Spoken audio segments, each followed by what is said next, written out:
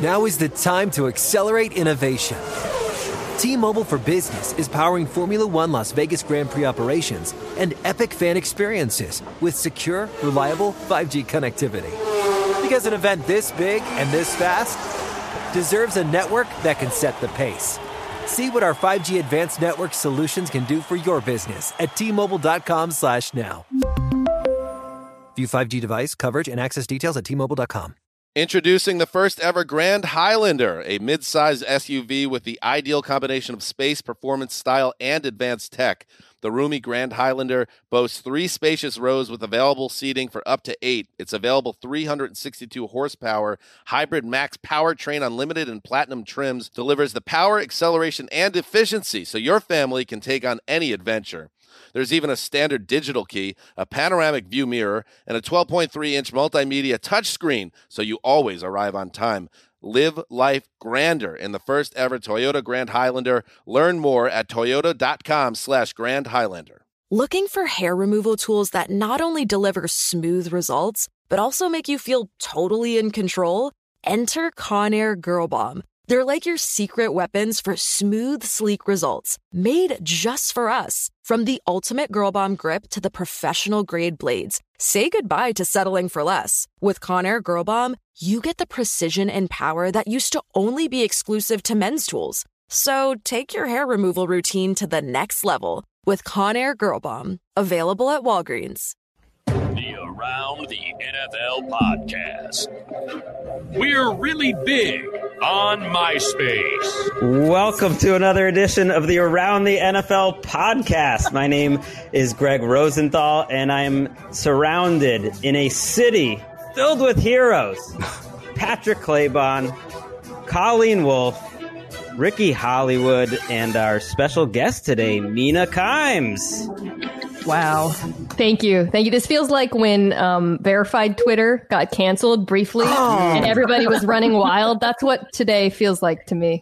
All you guys were blocked. I was on free. I was tweeting crazy yesterday. It was like it was the best day ever. It is a motley crew I've assembled here. If you didn't tune into Monday's show, Mark and Dan are off this week. They will be back on Monday, and we'll start cranking up for the season. Wes, of course, started treatment this week. I know he did want to pass along. He appreciated all the well wishes that he's been getting on Instagram and Twitter and everything else. And I think he's happy to get the process going. So, of course, our love goes out to him. But yeah, the Twitter blackout must have been tough, I feel like, especially for Patrick and Mina. I mean, you guys are high volume, high quality. You would definitely get votes in like a Twitter MVP situation, both of you. But I just feel like that would have been a couple tough hours for you guys more than anyone. How did you deal with it? I just went back and retweeted as many tweets of my own that I could find that were relevant to the situation about being verified. I didn't know what to do because I like to tweet. I mean, and I'm not the only person out there that likes Twitter. Give me a break. You're definitely high volume, Patrick. I'll give you that. Claybon's like one of the most fearless tweeters out there. I mean, you shoot from the hip, and I appreciate it. It doesn't always land. It does. I mean, definitely not. You came on my podcast, The Mina Kimes Show, featuring Lenny. Check it out. And I believe Lenny roasted you specifically for a couple tweets you had that had like 1 to 2 likes each, but you kept them up there. You didn't. I think Lenny tweets more than I do. Lenny's got a big social media. But a lot of my favorite tweets of yours, Patrick, are the ones with almost no response. And sometimes I don't even respond anyways, but just know I'm somewhere reading them and thinking, I'm glad you tweeted that. Well, in my defense, right, the next time everybody gets locked out and you can't actually tweet and all you can do is retweet, I have a bigger catalog of tweets to pick out from that I can retweet. True. When we're being silenced because the world is hacked. So, silenced.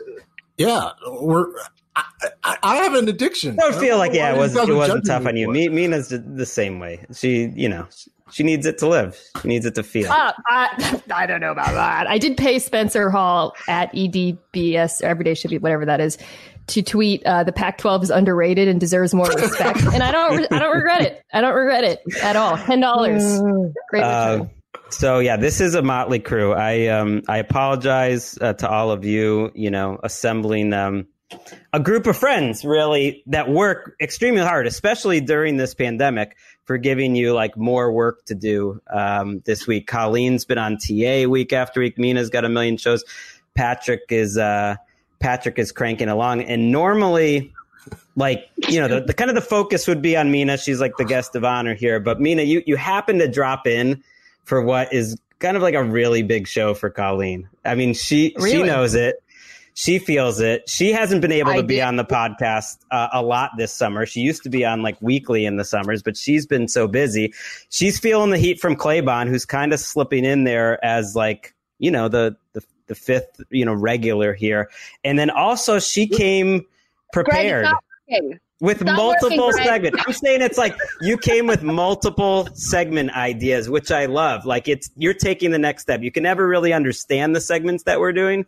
So you decided to make up two of your own, but that puts like a lot of pressure on you. True. This is what happens when you're on vacation. I feel like when you're on vacation, you get a chance to relax. Obviously, that's what I've been doing this week, and really just kind of go through the different ideas that you haven't had a chance to use yet. So I dump them all on ATN.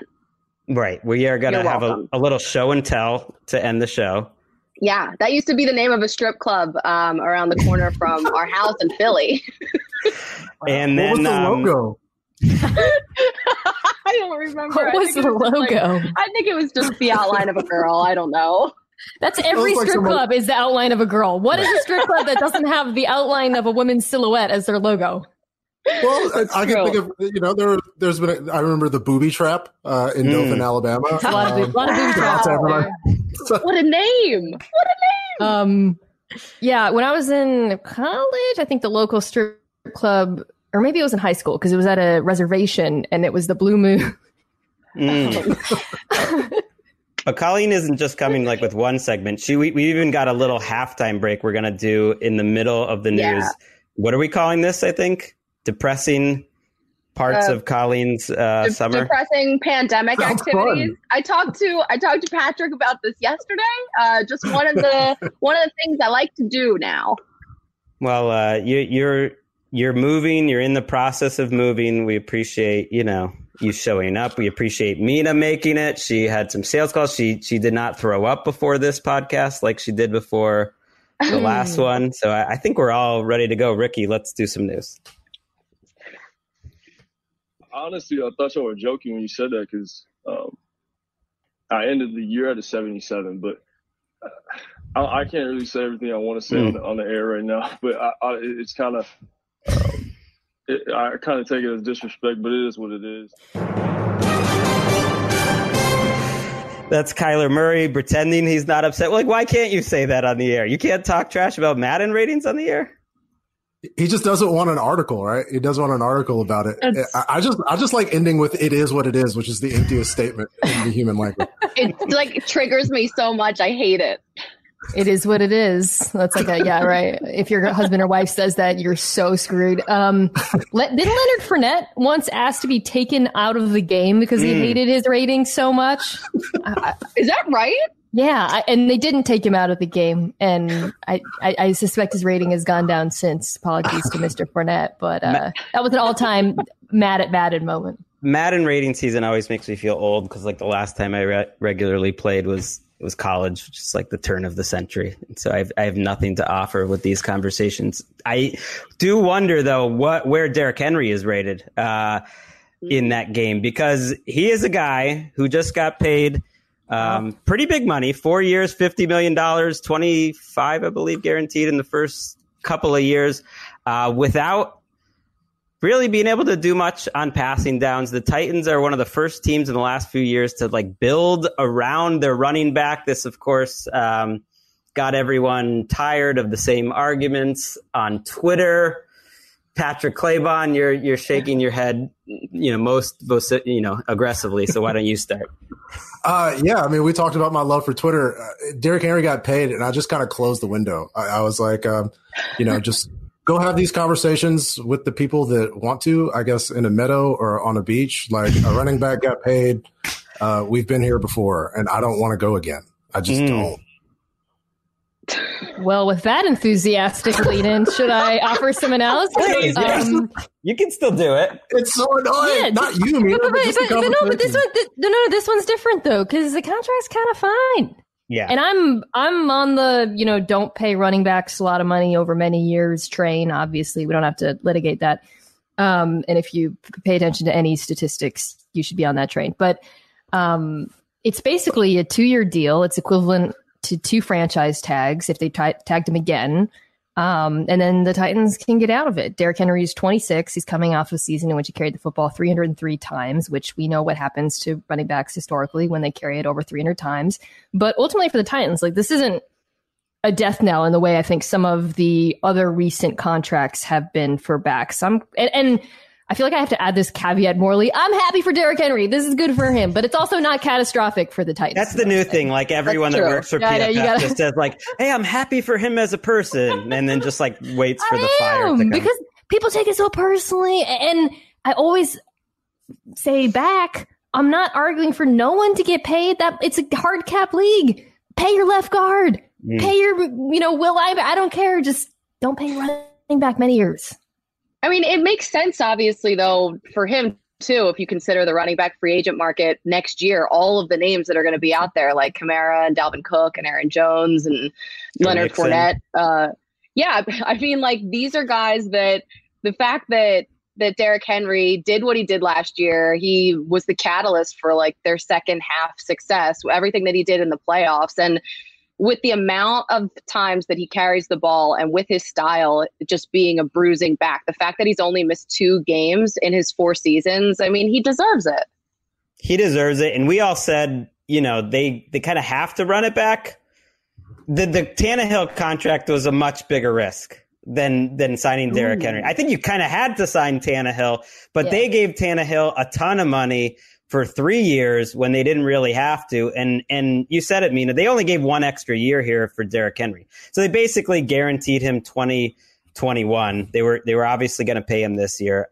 That's fine. They may run him into the ground DeMarco Murray style. There are just not many examples of a guy running the ball 83 times in 3 playoff games. And what happens after that. And they are definitely zigging when everyone is zagging in terms of being building around the running game. But Tannehill's the more fascinating guy to me, that I have no idea what he's going to do this year. And if he could go back to being totally average, that wouldn't be that surprising to me. Come on. No one wants to jump in on Tannehill? Yeah, I appreciate, looking especially AJ Brown down the stretch, right? He averaged 15 and a half yards per target in the last 6 games, which is it's bananas. And I'm glad Ryan got his money. I would have liked, I definitely understand about paying running backs and wanting to structure your team in a way that you can have long-term success. I just wish that there was a way for these guys who are required to play in college for 3 years. Right. And then come into a league where they're not eligible to have a contract for sometimes 5 years. I just wish there was a way, especially for that position, for them to get some money at some point before they're unable to do so. I thought maybe no contracts were going to happen with all of these franchise tag guys. There were 15 of them if you include Kenyon Drake, who was transition tag, and 2 of them did get paid. And we'll get to the guys who didn't get paid. But I do keep thinking about every contract that's being done right now. There's a lot of analysis that's well, that's a good deal because of this, or that's a good deal because of that, or hey, when the TV money comes in next year, it's are we sure that TV money's coming in? Are we sure any money's coming in? Are we really that confident in making analysis on the salary cap based on any past precedent when we are in a world that is totally without precedent, football wise, of course, but financially into the future? I think everyone should just if you can get money right now, take it, because who knows what's going to happen around door number 2. Well, so along those lines, I hope I'm not skipping ahead. I guess I probably am to a Dak Prescott conversation. But no, that's next. Let's do it. Okay.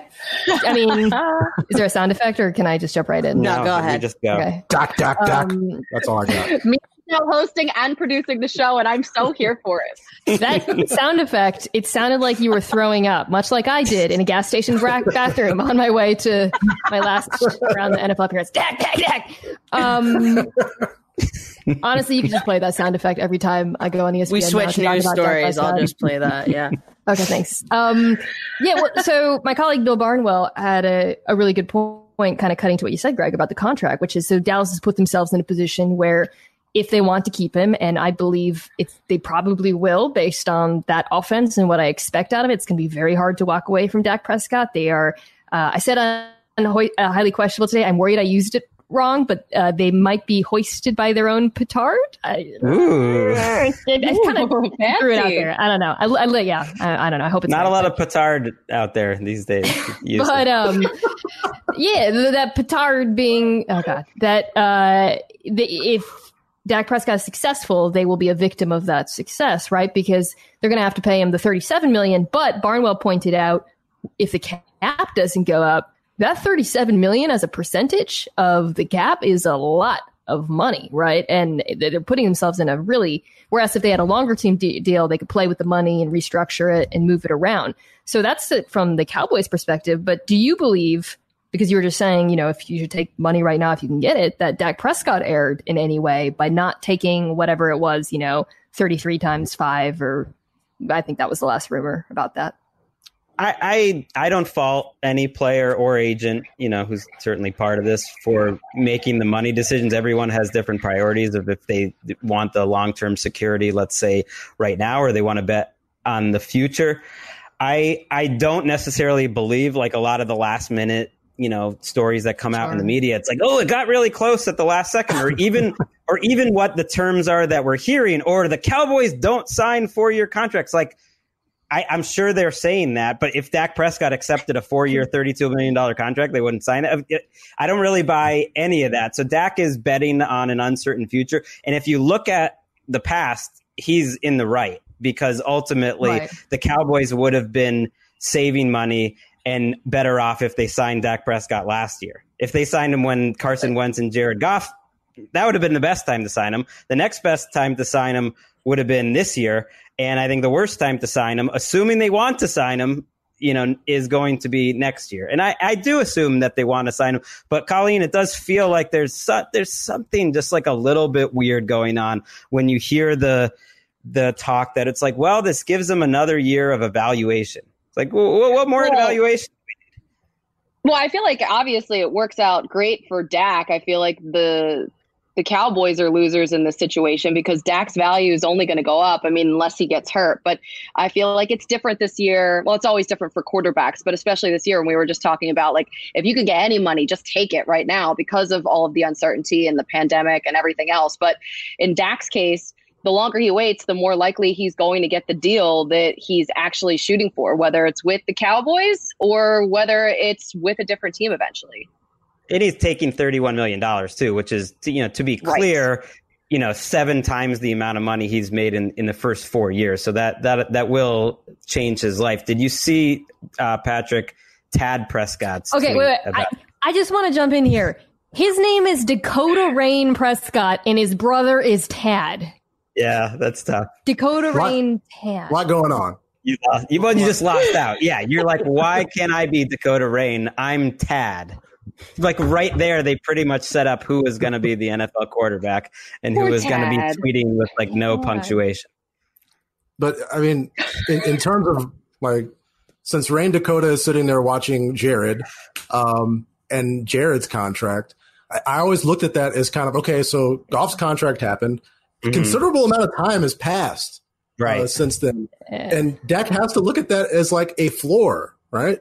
Yeah. And I don't know if we're in a world where the Cowboys go into the Super Bowl and score 3 points, where we would look at, oh, yeah, well, you got to pay Dak Prescott if that happened. So Dak comes into this, and sure, he's going to take a risk. But I legitimately wonder, do the Cowboys want Dak as their quarterback? I think it's a fair thing to ask because it's the most, it seems crazy, but the most, easy comparison is to Kirk Cousins in Washington. And of course, Dak has a higher ceiling than Kirk Cousins did and does. And I think has played at a higher level than Kirk Cousins had at any point in Washington, really. But I feel like if they 100% super wanted him, then the contract would be signed. That's like the little thing under the radar here. It feels like they're betting on him to not be successful, which is a weird thing to have your quarterback and you're contending for a Super Bowl. And it's like, well, maybe if you're not successful, then we'll only give you $28 million a year. And it's like, what are we doing? It's all about Andy Dalton. And if he is successful, what will happen? They'll be placed by their own petard. The Kirk Cousins reference is instructive, not only because that seems to be the path that he's headed down, but I think similarly to Kirk Cousins, I think you're absolutely right that the Cowboys don't view him the way a lot of the rest of us seem to. And I firmly believe that if Dak Prescott was drafted in the first round, none of this would have happened. He would have a contract. I've seen this so many times in the NFL, as with Cousins. Where you are drafted affects the way teams perceive you for the rest of your career. They didn't love him that much then. They like Connor Cook more than him. Paxton Lynch. Which is bananas. Your original question, though, Mina, I would take that money.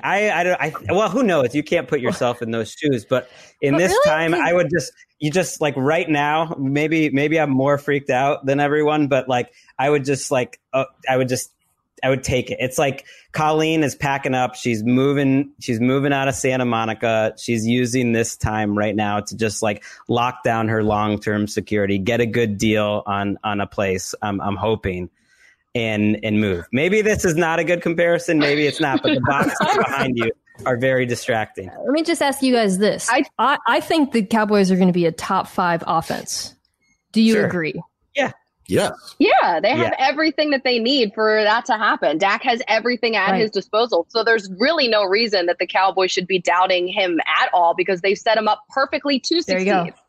That's what I'm saying. So when he's doing this risk calculus, he doesn't know if he's going to break his leg, knock on wood, and he doesn't know what's going to happen with the cap, but he knows he has weapons and an offensive line. The information he's equipped with suggests that he should take a bet on this season. Yeah, that's true. And unlike, me, like he can have a little more confidence that he'll be like gainfully employed for a few more years. So that has to feel good. I do want to mention the guys who did not get signed because there were a lot of them.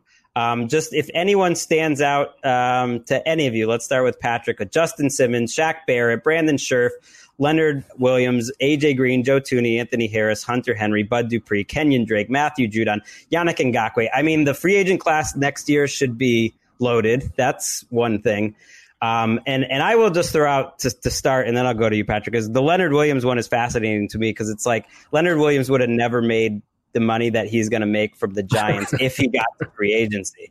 He never would have been kept if Dave Gettleman hadn't traded for him. And Leonard Williams is almost like a last stand for a way of life for Dave Gettleman. Like he believes in these big space eating defensive linemen, and he has Dexter Lawrence and he has Dalvin Tomlinson. It's like, and if this doesn't work, if their defense doesn't work, then it's like none of them are going to be back there next year.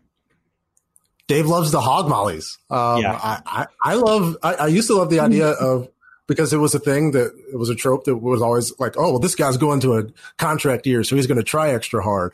Right. But Shaq Barrett going into a contract year, he led the league in sacks and couldn't get a deal done. And it's just like, it makes me think like Derrick Henry goes up to the last second to get one. And it's like, well, what is this tag really for? Because these guys have done all that they're supposed to do, and you'd like to have an opportunity to get a long-term deal. And so I just don't know what more Shaq Barrett could have done. I'm looking forward to see the Bucs defense play this year. I think it's basically to keep players. I was surprised that it didn't change more on the last CBA because it's just to keep players an extra year or two that you don't want to pay what the market will pay. And that's what happened with a lot of these guys. Joe Thuney really stands out. I don't think he's ever going to get that money from the Patriots, but they didn't want him to go to the Jets. One guy that did get paid though this week, and we are going to go through all the contracts, but the biggest surprise to me was Chris Jones getting that deal, Colleen, after they signed Patrick Mahomes, which proves one of my favorite truisms about the NFL, that the salary cap does not really matter. That people using the salary cap as an excuse. You can always find ways around it if you really want to, and Brett Veach did this offseason. I'm just really happy that Katie Camlin of Plaza Liquor Media was able to break the news to everybody again. Like that, I think, was really the gem of this story. And they did a whole video with production value and everything else. And you know what? I loved it because not a lot of stuff makes me smile these days. So if anything makes me crack a little bit of a smile, I'm all the way in on it. But Chris Jones, like, obviously he deserved that. And now he's out here making a ton of promises, like he's going to bring more championships, defensive player of the year. But he really does such a good job of pressuring from the inside, from that position. He's just, I think that he deserves every penny of what he was paid in that deal. How about those curls from Gonzo, John Gonzalez, your husband, you're putting out there on social? That's got to be making you smile. Maybe jealous. I'm just saying. How do you think I feel? Drop the routine. I gotta live with him. All right. I know. Like, I mean, his curls all the time. I'm like trying to live up to the curls, but you know, it's hard. It's a tough job. The Chiefs are enjoying their victory lap. To jump off what you actually talked about. Sorry for jamming that in there, Colleen. They are enjoying this. Like, why shouldn't they? I love it. I love it. The Chiefs, like fans, they're celebrating. Mahomes is celebrating. Chris Jones is celebrating. Like, do you think this all works, Mina? Well, the short answer is they have Patrick Mahomes, so they're fine, right? Like we were just talking about, we were ranking all the different offenses, defenses, and last year the Chiefs finished about middle of the pack, which is a credit to some of the work that Steve Spagnuolo did, especially with that secondary, I think. But ultimately, LOL, nothing matters if you have Patrick Mahomes. You just need like an average defense to be fine. They are headed towards a very stars and scrubs roster. I know I agree with you that concerns about the cap tend to be overrated, but they will, you know, they've got a Kelsey deal looming probably after a Kittle deal. So that's going to go up. The decisions that they have to Mitchell make. Schwartz is someone that they have to pay. But Brett Veach has also done a really good job drafting, which is you have to draft and develop and have some of those hit to have a stars and scrubs roster, right? Like Juan Thornhill, the young safety, looks great. Found quite a find in Travarius Ward too. So I'm not worried about the Chiefs. I think all the dynasty talk is completely validated. And to Colleen's point about Chris Jones and his like unique skill set, and probably the second best interior pass rusher in the NFL behind Donald, that's more important than it's ever been in this league. We saw that in Super Bowl. So I thought it was kind of a no-brainer for them. Chiefs fans are so lucky, man. Imagine being a Chiefs fan. He makes the guys next to him look better. He makes whatever defensive end they stick over there opposite Frank Clark and Jones always looks better. I mean, that you can save money that way. I think they have Taco Charlton now. That was one of those when you go roster by roster and you're like, okay. Like that guy's on that team. Who's going to try hard now? I remember a Taco Charlton is going to try hard now article, so that jumped out to me. Wait. Did sources say that? Or like what kind of sourcing do you have on that? I think it was Taco. I honestly do. He said, wow.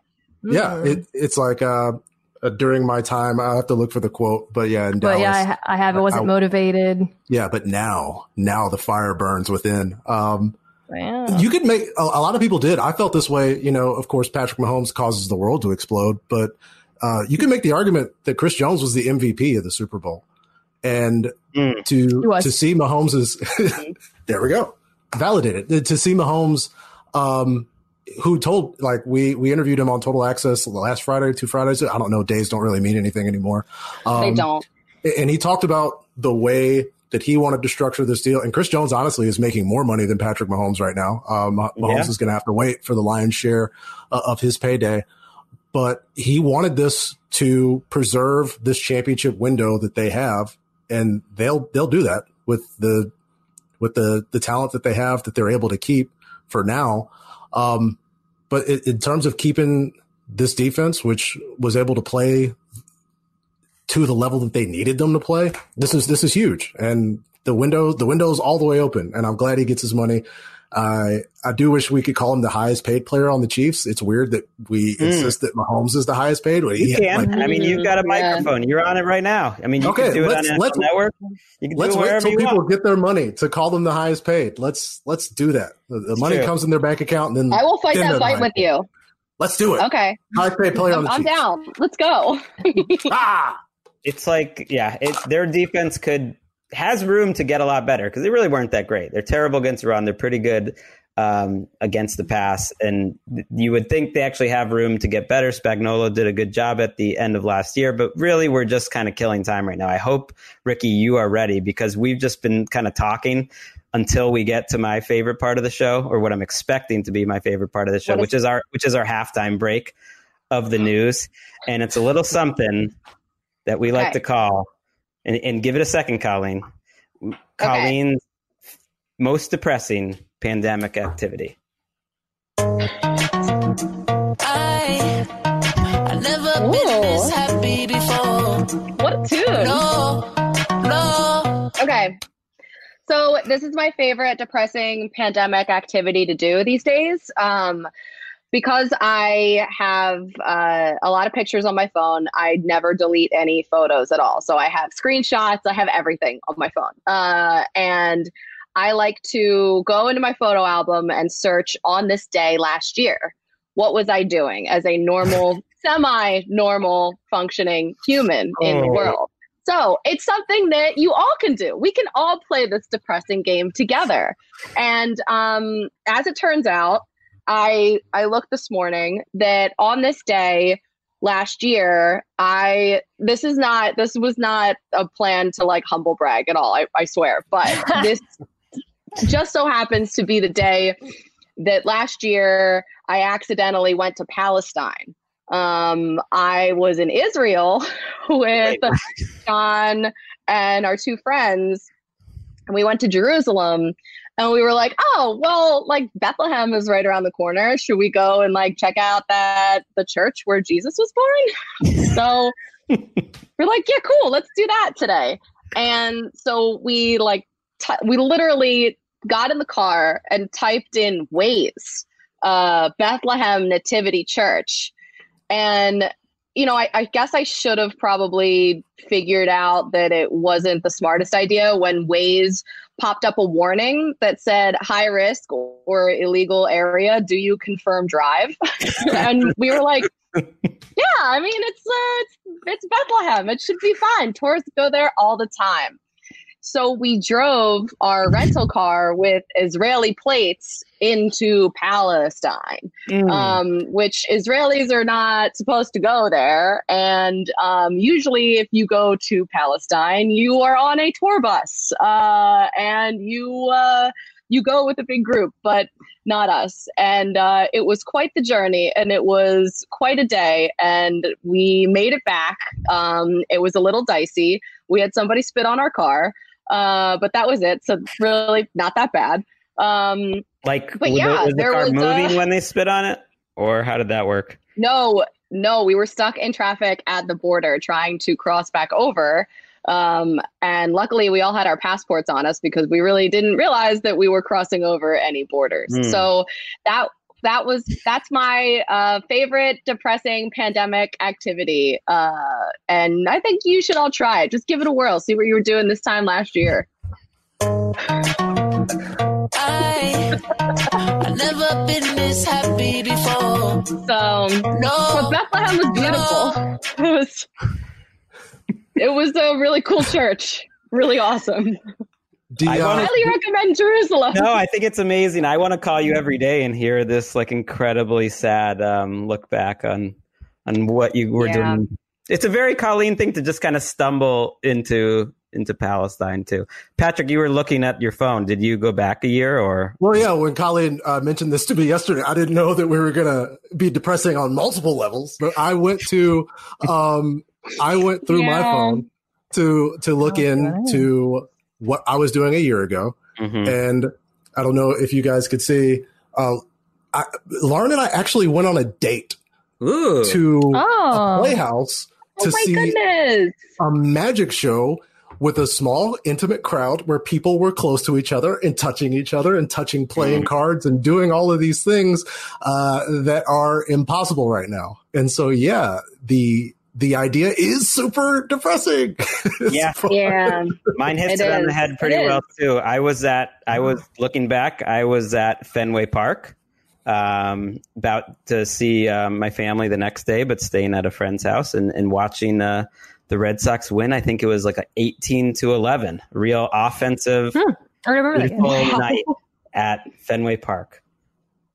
I was in Miami, taping Highly Questionable, with Poppy over there. How are you finding just like doing Zoom for all TV? It's all right. I mean, you guys have the same experience as I do.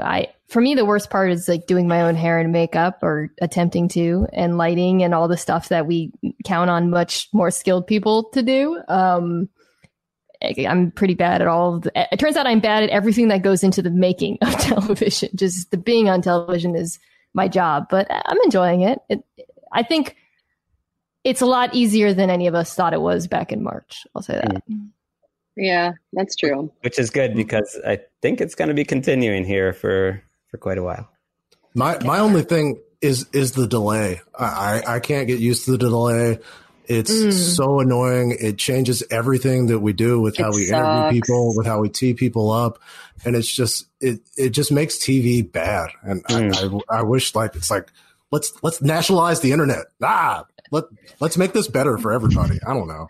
Feels like a tweet that you were like a Claybon tweet in real life. We just saw come together. What a magical moment. I mean, for real, all caps, nationalize the internet. Hey, it might help. It might help send some kids to public school. That would be nice. The delay is the absolute worst, though. Like it makes everything so scripted, and then anytime you try and like interact with somebody, say something funny, like just react to somebody's point, there's just like dead silence, and you don't know how it was received until seconds later, and you've already moved on to something else, and then you have to like back laugh at it and then be like, yeah, but anyway, I don't know if I'm talking over you still right now, or like what is going on, and so you just like power through, and it's I feel like not great. I don't think maybe ESPN isn't having these problems. I mean, I don't worry about it because me and Andrew Siciliano have such amazing chemistry. Like it's sort of nothing can stop it. But, so natural, but maybe it's different at ESPN. And that was Colleen's favorite depressing pandemic activity.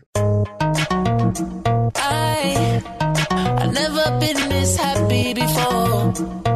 No. Okay, Colleen, I think that was a big success. That was an A. You're 1 for 1 right now.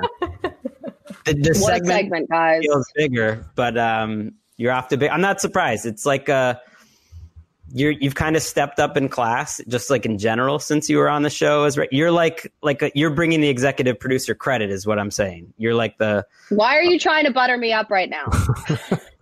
What is coming next? I don't know. We'll see. You're like the Reese Witherspoon. I don't know. Seth Rogen, maybe.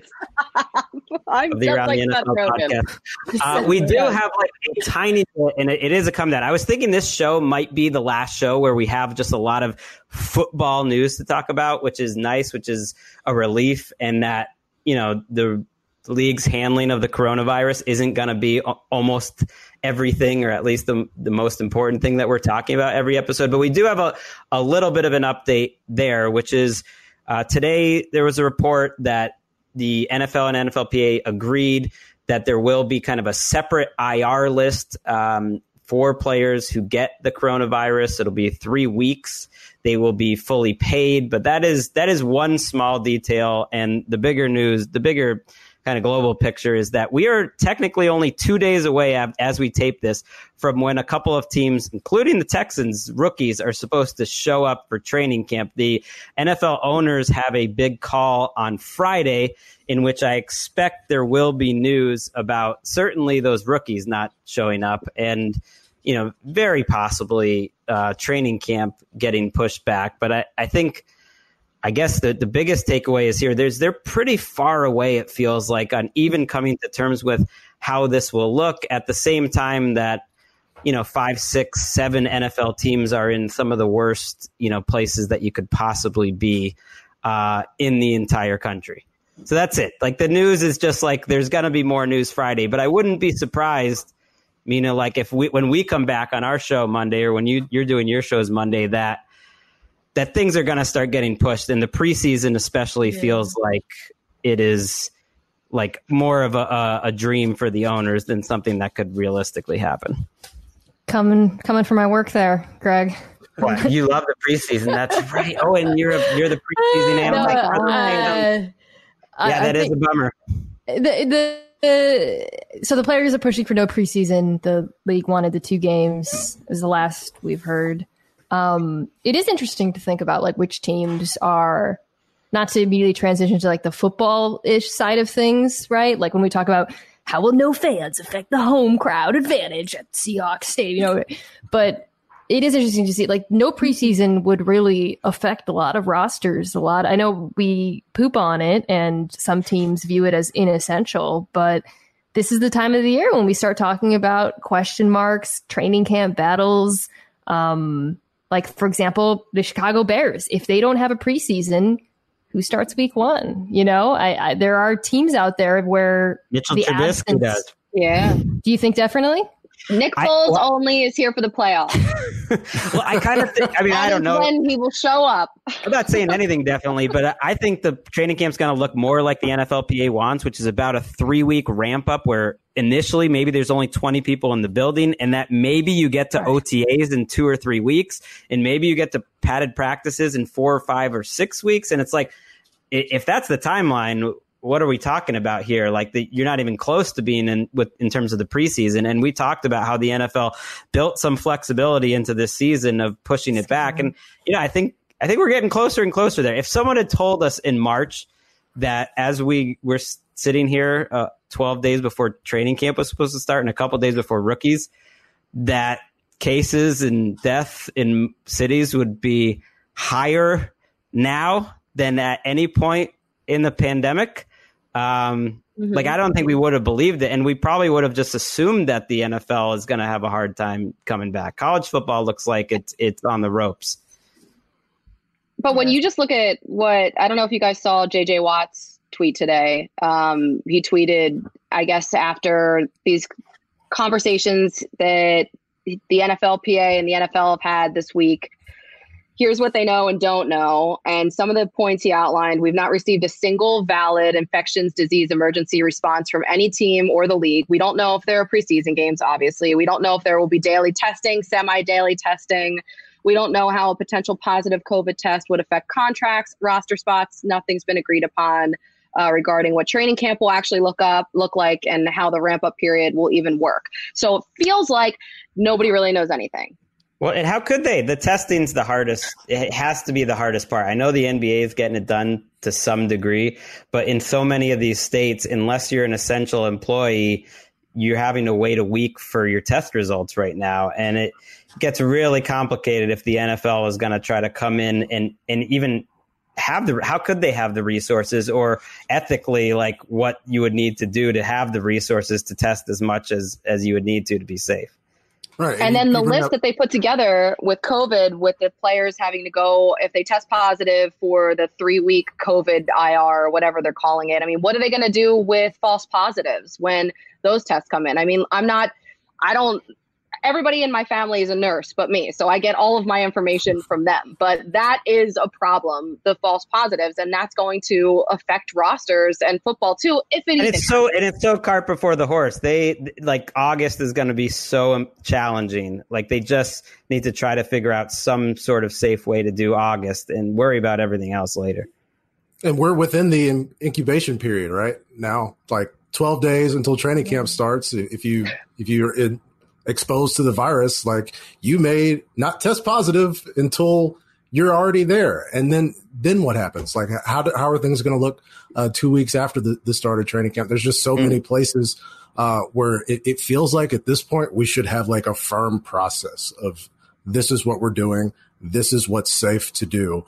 But because like in society too. Yeah. Right. Society more. The NFL is not going to solve it. But because money's involved, right? Because money's involved in society, because money's involved in the league, there's kind of hemming and hawing on like, oh, where is it okay to blur the lines? Because, you know, ultimately we're concerned about people being able to make a living. And so it's, as you said many times, Greg, like it shouldn't be up to a league or even a city or a state to do this. You know, these things should be implemented at the federal level by a functional government. And apologies to people who are tired of hearing people say that. I know. But it's true. Let's go back to the football. That was more fun. There actually was more football news. It really is probably going to dry out now. I can't see what else is going to happen. But there were items this week that in a normal week we would have been leading this show with Myles Garrett's contract. We would have spent 20 minutes on it because we would have just been excited that something happened. Like Myles Garrett, Colleen, you were there for, I would say, the worst moment of his career. You were in the building in Cleveland. Would have you have guessed doing one of what I would have guessed was the most difficult, but excellent jobs by you doing that post-game show? Would have you have guessed that night that like we'd be talking about a huge Myles Garrett extension that makes him one of the highest paid players before the next season starts? I can't even imagine like thinking that, going back to that night, because it was one of the most, I mean, even Super Bowls have been less chaotic than that night because it happened with 10 seconds left in the game. That was part of it too. And it happened at the other end of the field from where we were, and they weren't replaying it in the stadium. So nobody knew what was going, like we couldn't see what was happening, and we didn't have any monitors because they didn't even they were just about to pull out our set onto the field with like the seconds ticking down. And so we just hear like Joe Buck being like, and Troy Aikman being like, "Oh my God. Oh, wow. Did you see that?" And we're like, what is happening right now? How do we do the show? And it was like, we had to throw it all together. And once we actually saw, the video, then we were like, oh, wow. All right. So this is a thing. This is a big thing. This is a thing that is going to be a thing for a while thing.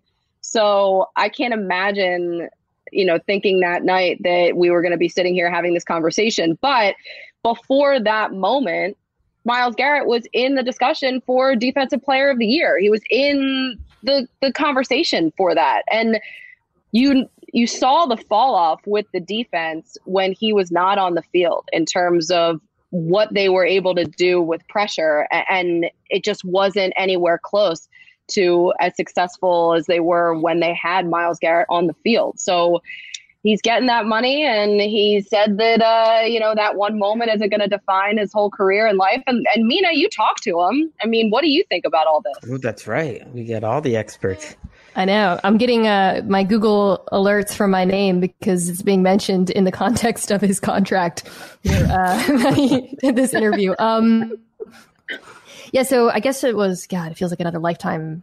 When was it? February? It was after the Super Bowl, I think. But I did interview Myles about the incident when he was reinstated, and he sort of reasserted his allegation that Mason Rudolph said a slur to him. And that was met with a lot of backlash from the Steelers. And the number one question people always ask me is, do you believe him? And I don't have an answer to that question. I don't know. I wasn't on the field. I believe that there is an audio, by the way, which is something there's been a lot of question marks about. And I think kind of a lot of misunderstandings about what is actually taped on NFL player fields and retained. But I do know this. I'm not surprised by the contract because the Browns absolutely love him. Right. And one of the things that didn't really make it wasn't reported on was, after that night and then after our interview, a lot of people asked, why didn't he tell anyone that night? He did. He told John Dorsey, and Dorsey confirmed it. And Dorsey has only ever supported him and backed him. So again, I don't know if it's true or whatnot, but I do know that that organization thinks very highly of him. And I'm not surprised for obvious football reasons. Right. I'm glad. And he's right. It's not going to define him. I mean, they've known him in the building. He's a number one overall draft pick that has lived up to the billing and then some. DJ Daniel Jeremiah, our podcast adversary, mentioned on Twitter this week, he thinks that Myles Garrett has the most tools in the toolbox of any pass rusher in the league. And I would agree to that. I love watching Garrett every single snap. And as good as he is, I think there's even a feeling that, wow, he could be even better, that he was probably one of the 5 best pass rushers in the league last year. And I think that's the closest he's been to being full Garrett. And yet when you do watch him, I still have this feeling that I think he could have JJ Watt. Obviously he's a different type of player, but just like blow the rest of the league out of the water type seasons, and it still feels like there is a chance that is in front of him, Patrick. He's like He's so fun to watch. Right. Yeah, it's which is so different, like in this 2020 world where like even on video games, like people don't even play defense anymore. They just sim straight to the offense. And offense gets so much energy and so much attention. But like when the Browns are playing, like you're watching number 95 to see what he can do. And like we've all said, like that moment with Mason Rudolph where something happened. We don't know what it was. Two people on earth know what happened. It's weird that people could make a statement as to what did or didn't happen other than the people involved. But ultimately, like he's a spectacular football player. And I'm glad that the Browns were able to kind of look past this and he can get his money and he can hit quarterbacks legally, like with his pads and not with their own helmets. Right. The defensive line there, it didn't quite live up to the billing that we expected going into last year, but they're all still there. Olivier Vernon's still there, played pretty well when he was healthy. Sheldon Richardson played pretty well. Ogunjobi did not have a great year, but like that defense is still there and should be great. There's a lot about the Browns that should be better this year. Hopefully we can see that. Hopefully we can also see Jason Peters, your boy, Colleen, at guard. Oh, yeah. He's back. I know Eagles fans are excited. But I think the Eagles organization was excited, too, that nobody wanted to sign Jason Peters to play tackle because I think they actually felt like Jason Peters can still play, that he played pretty well for us last year. It just didn't make sense to bring him back as a tackle because we have guys at tackle. And once he just couldn't get a job and all he could get was kind of a low deal to play guard for the Eagles, it's like he's back, and I think he's going to be a Hall of Famer someday, and it looks like he'll end his career with Philadelphia. It was meant to be, I think, Rosie. That's sort of my feeling on it. I mean, it is interesting if he does actually play guard. It'll be the first time, and he's obviously, an amazing player. He's super talented, but he's also switching from the left side to the right side. So there will be a learning curve, but think about that right side of the line. What a party that is. I mean, you got Jason Kelce, Jason Peters, and Lane Johnson. And Lane Johnson was supposed to replace Jason Peters back when they drafted him. So that's right. I feel like it's very odd just to see him coming back. I mean, when I was starting college, Jason Peters was just starting with the Eagles. So I feel like he's really been there forever. I remember writing Roto-World posts about this tight end, Jason Peters, I mean, I really do. Like, it doesn't look like he's athletic, but doesn't look like it's working out. They might move him to tackle, which is usually like, okay, this dude's career is over. Didn't work out that way. Well, we've done enough news. I'm excited now. I'm excited to get to this idea that Colleen had, which is show and tell. It should be. My ideas have been brilliant, I feel like, today, right? Yeah, they really have. You made the show for us. I don't want to keep everyone too long. I know, Patrick, you might need to jump off at some point. Tell us if you are. Yeah, I'm monitoring my phone extensively. We'll see what the news overlords at NFL would like to do, but we're good. So you had the idea, Colleen, even though it is an audio show, we are taping it on video, and you just wanted to do a quick show and tell because you've been going around and packing your boxes this week. Can't you hire someone for that? No. I'm not hiring somebody to pack the boxes. I'm going to hire somebody to help physically move out because these guns aren't going to be able to carry credenzas out of this house. I'm telling you, when Wes and I moved to LA, the NFL shockingly paid for a moving service that we didn't have to do anything. They just showed up, like magazines were out, and I never want to live another way. They touched your stuff? You have them pack all of your stuff? I mean, you could separate whatever you don't want them to pack that you wanted to keep separate, because we weren't going to have it for a few weeks, because it had to go in a U-Haul across the country and whatnot. But yeah, they basically did it all. It was amazing. Like your underwear and everything? I would pay, I don't pay for a lot of things and whatever. I'll drive lousy cars my whole life. But whenever I move next, I'm doing that again because it was a life changer. Fancy. Even if it wasn't a pandemic, I still don't know if I would be that's true. It is a little different somebody else come in and pack all of my stuff. I would feel so weird about it. I'd be like, can I help you with anything? Is there anything I can get you? Yeah, we left the house. I can't. Yeah, I would have to. I don't know. I guess that sounds. You weren't wonderful. even there? That sounds like a great experience. I think one of us stayed at all times, but the other and our daughter, left. So one person hung out. Yeah, sorry for distracting. What show and tell really should be all about, Colin. What a different experience. I mean, I could just show and tell you all of the boxes that are like in around this place. There's a lot, but it is an audio program, so I understand. Okay, so my show and tell, a couple things I found while I was packing here. I still have my Super Bowl confetti in a Ziploc bag. I feel like I should have done something cooler with it by now because we are well past when the Eagles won. So maybe I should like put it in a frame or something with a ticket. I don't know, something more sentimental than a Ziploc baggie of confetti that was just shoved in my nightstand.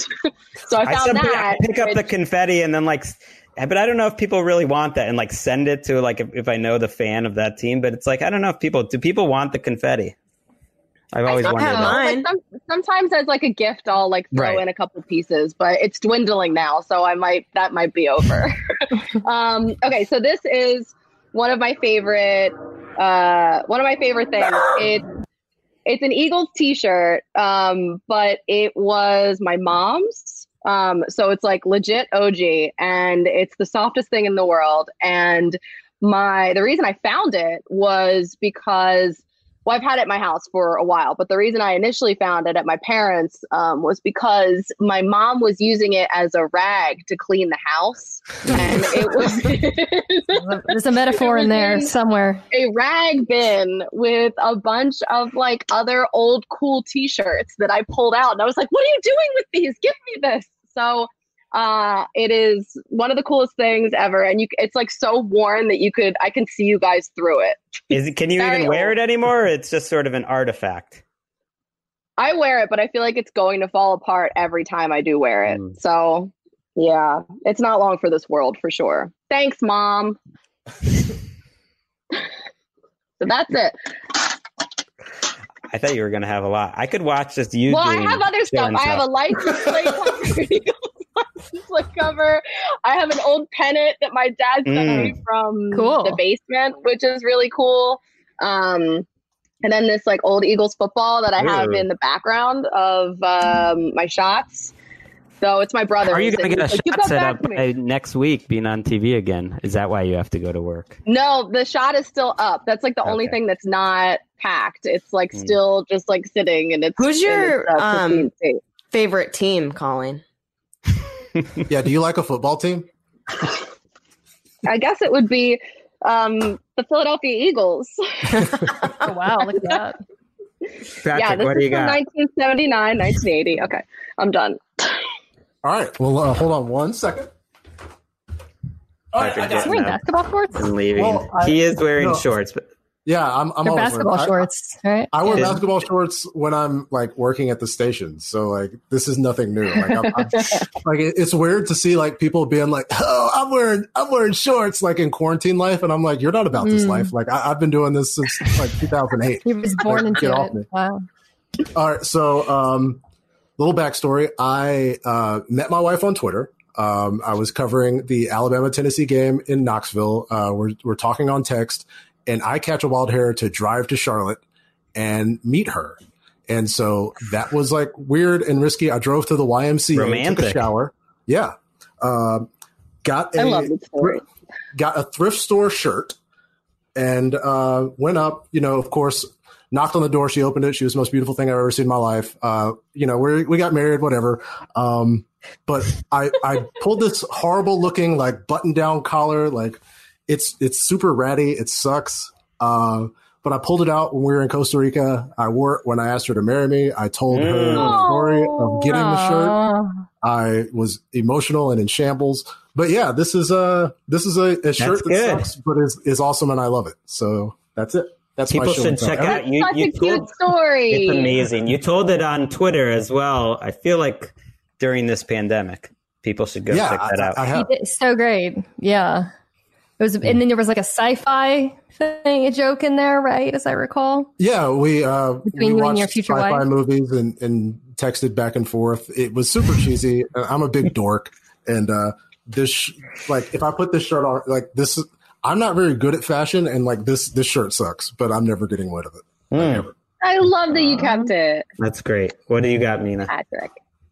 So mine's not as cute or charming like Colleen's, but today while I was taping Highly Questionable this morning and talking about Dak Prescott making my incredible hoisted by his own petard reference, L. Duncan. Do you think like bringing it up again, it's gonna like work better the more you bring it up? Or? We've hit a petard like you got to bring it up a third time. I actually think it gets smarter and smarter the more I use it. Anyways, Elle Duncan was on the show with me, and she had this analogy about the quarterback market and Beanie Babies. So then we all started talking about Beanie Babies, and I remembered that I had a Beanie Baby. I have a lot of stuffed animals, unfortunately affirming every possible stereotype about me as a Asian American woman who covers the NFL. I love. Are you allowed to cuss on this? Sorry. I have so many stuffed animals. I just think they're so cute. And I don't know, like people, maybe that's surprising because I'm kind of a bro-ish job or whatever, but I have like 100 stuffed animals. Wow. Kind of hidden around the house. Colleen has a shocked face right now. No, I love them. I want to know where you keep them. I can show you. I mean, there's some up. I don't want to like mess up my audio setup, but there's like 20 up there. There's a couple on my shelf. Anyway, so I was like, oh yeah, I think I got a Beanie Baby laying around. So I grabbed it. It's a bat. You guys can see it's a little bat. The official Thai name is Batty. I call it Radar. They all have names too and voices. And anyways, on the air, Elle Duncan was like, looked it up, and it turns out this is worth $1,000. What? Wait, this for real? Yeah. Are you gonna get rid of it, baby? No, I mean, then I'd have to like, figure out the website where I don't know. I just, Plus, if it's worth $1,000 now.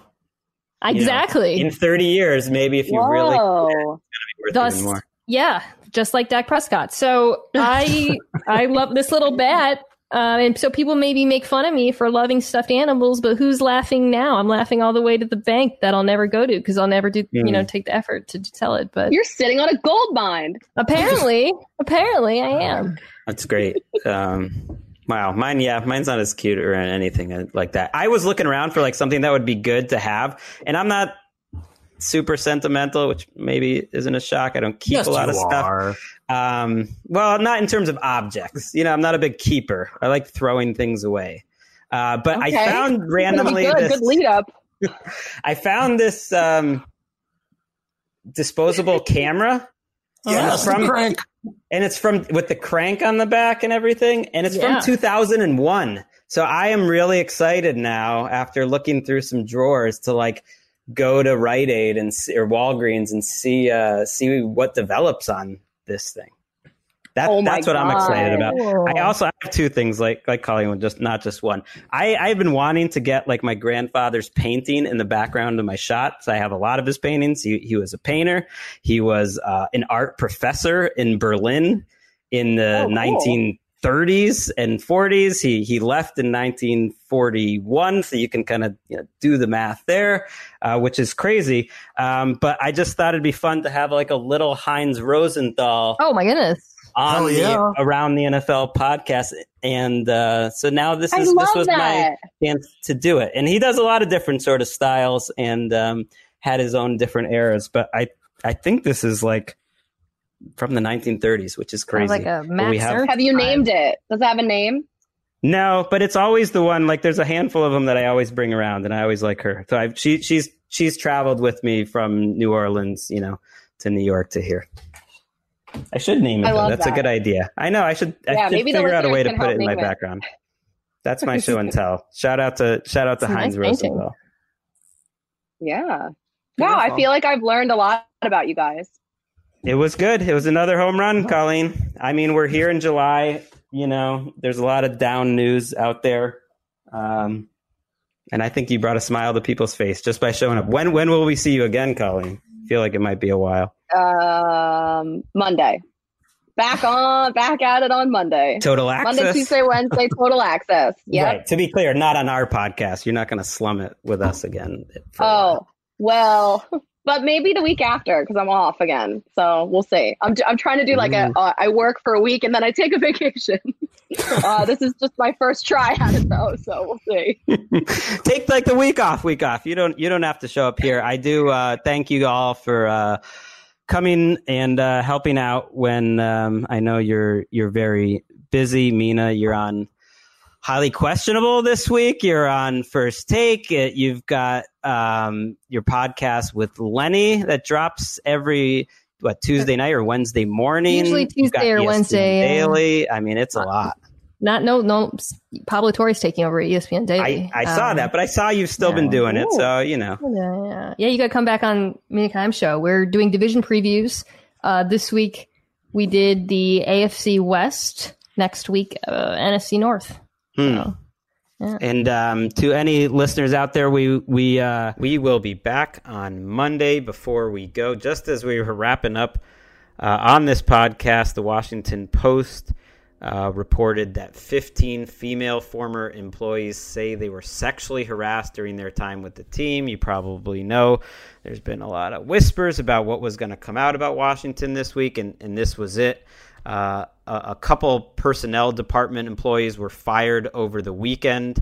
It involves allegations against them, against their longtime broadcaster, Larry Michael, who's also no longer now with the team.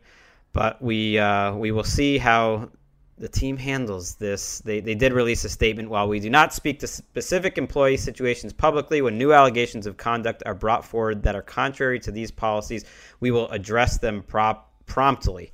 And this is a time of transition, to say the least, for the Washington team. And I'm sure we'll have more updates on that as we know more. What an off season it's been. Thanks for sticking around with us. We're almost there. On paper, training camp is starting soon. We will let you know if that changes when we know. That's it, Ricky. Love you guys. I miss you. For Colleen Wolfe, we're Ricky Hollywood, Patrick Claybon, and our special guest, Mina Kimes. I'm Greg Rosenthal. See you Monday.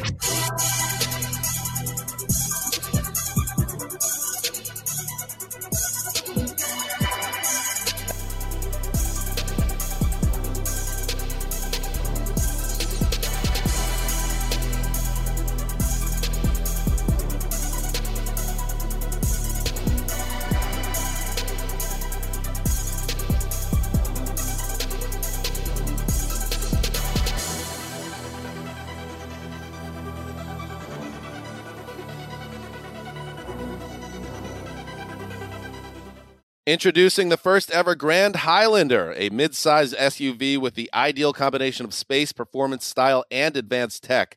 The roomy Grand Highlander boasts 3 spacious rows with available seating for up to 8. Its available 362 horsepower hybrid max powertrain, unlimited and platinum trims, delivers the power, acceleration, and efficiency so your family can take on any adventure. There's even a standard digital key, a panoramic view mirror, and a 12.3-inch multimedia touchscreen, so you always arrive on time. Live life grander in the first ever Toyota Grand Highlander. Learn more at toyota.com/Grand Highlander. Did you know that most salads travel over 2,000 miles to reach your plate? But not with 80 Acres Farms. Their crisp salad greens and herbs are food less traveled, going from farm to store in days, not weeks. They stay fresher for longer in your fridge. My salad lasts all week long, which means less food waste and easy meal planning. Oh, and did I mention there's no need to wash these greens? Because 80 Acres Farms uses 0 pesticides. Visit 80acresfarms.com to learn more and find their salads and salad kits at your local Harris Teeter. This is where projects come to life. Our showrooms are designed to inspire with the latest products from top brands, curated in an inviting, hands-on environment, and a team of industry experts to support your project. We'll be there to make sure everything goes as planned, from product selection to delivery coordination. At Ferguson Bath, Kitchen, and Lighting Gallery, your project is our priority. Find great brands like Monogram at your local showroom or visit us online at ferguson.com/build.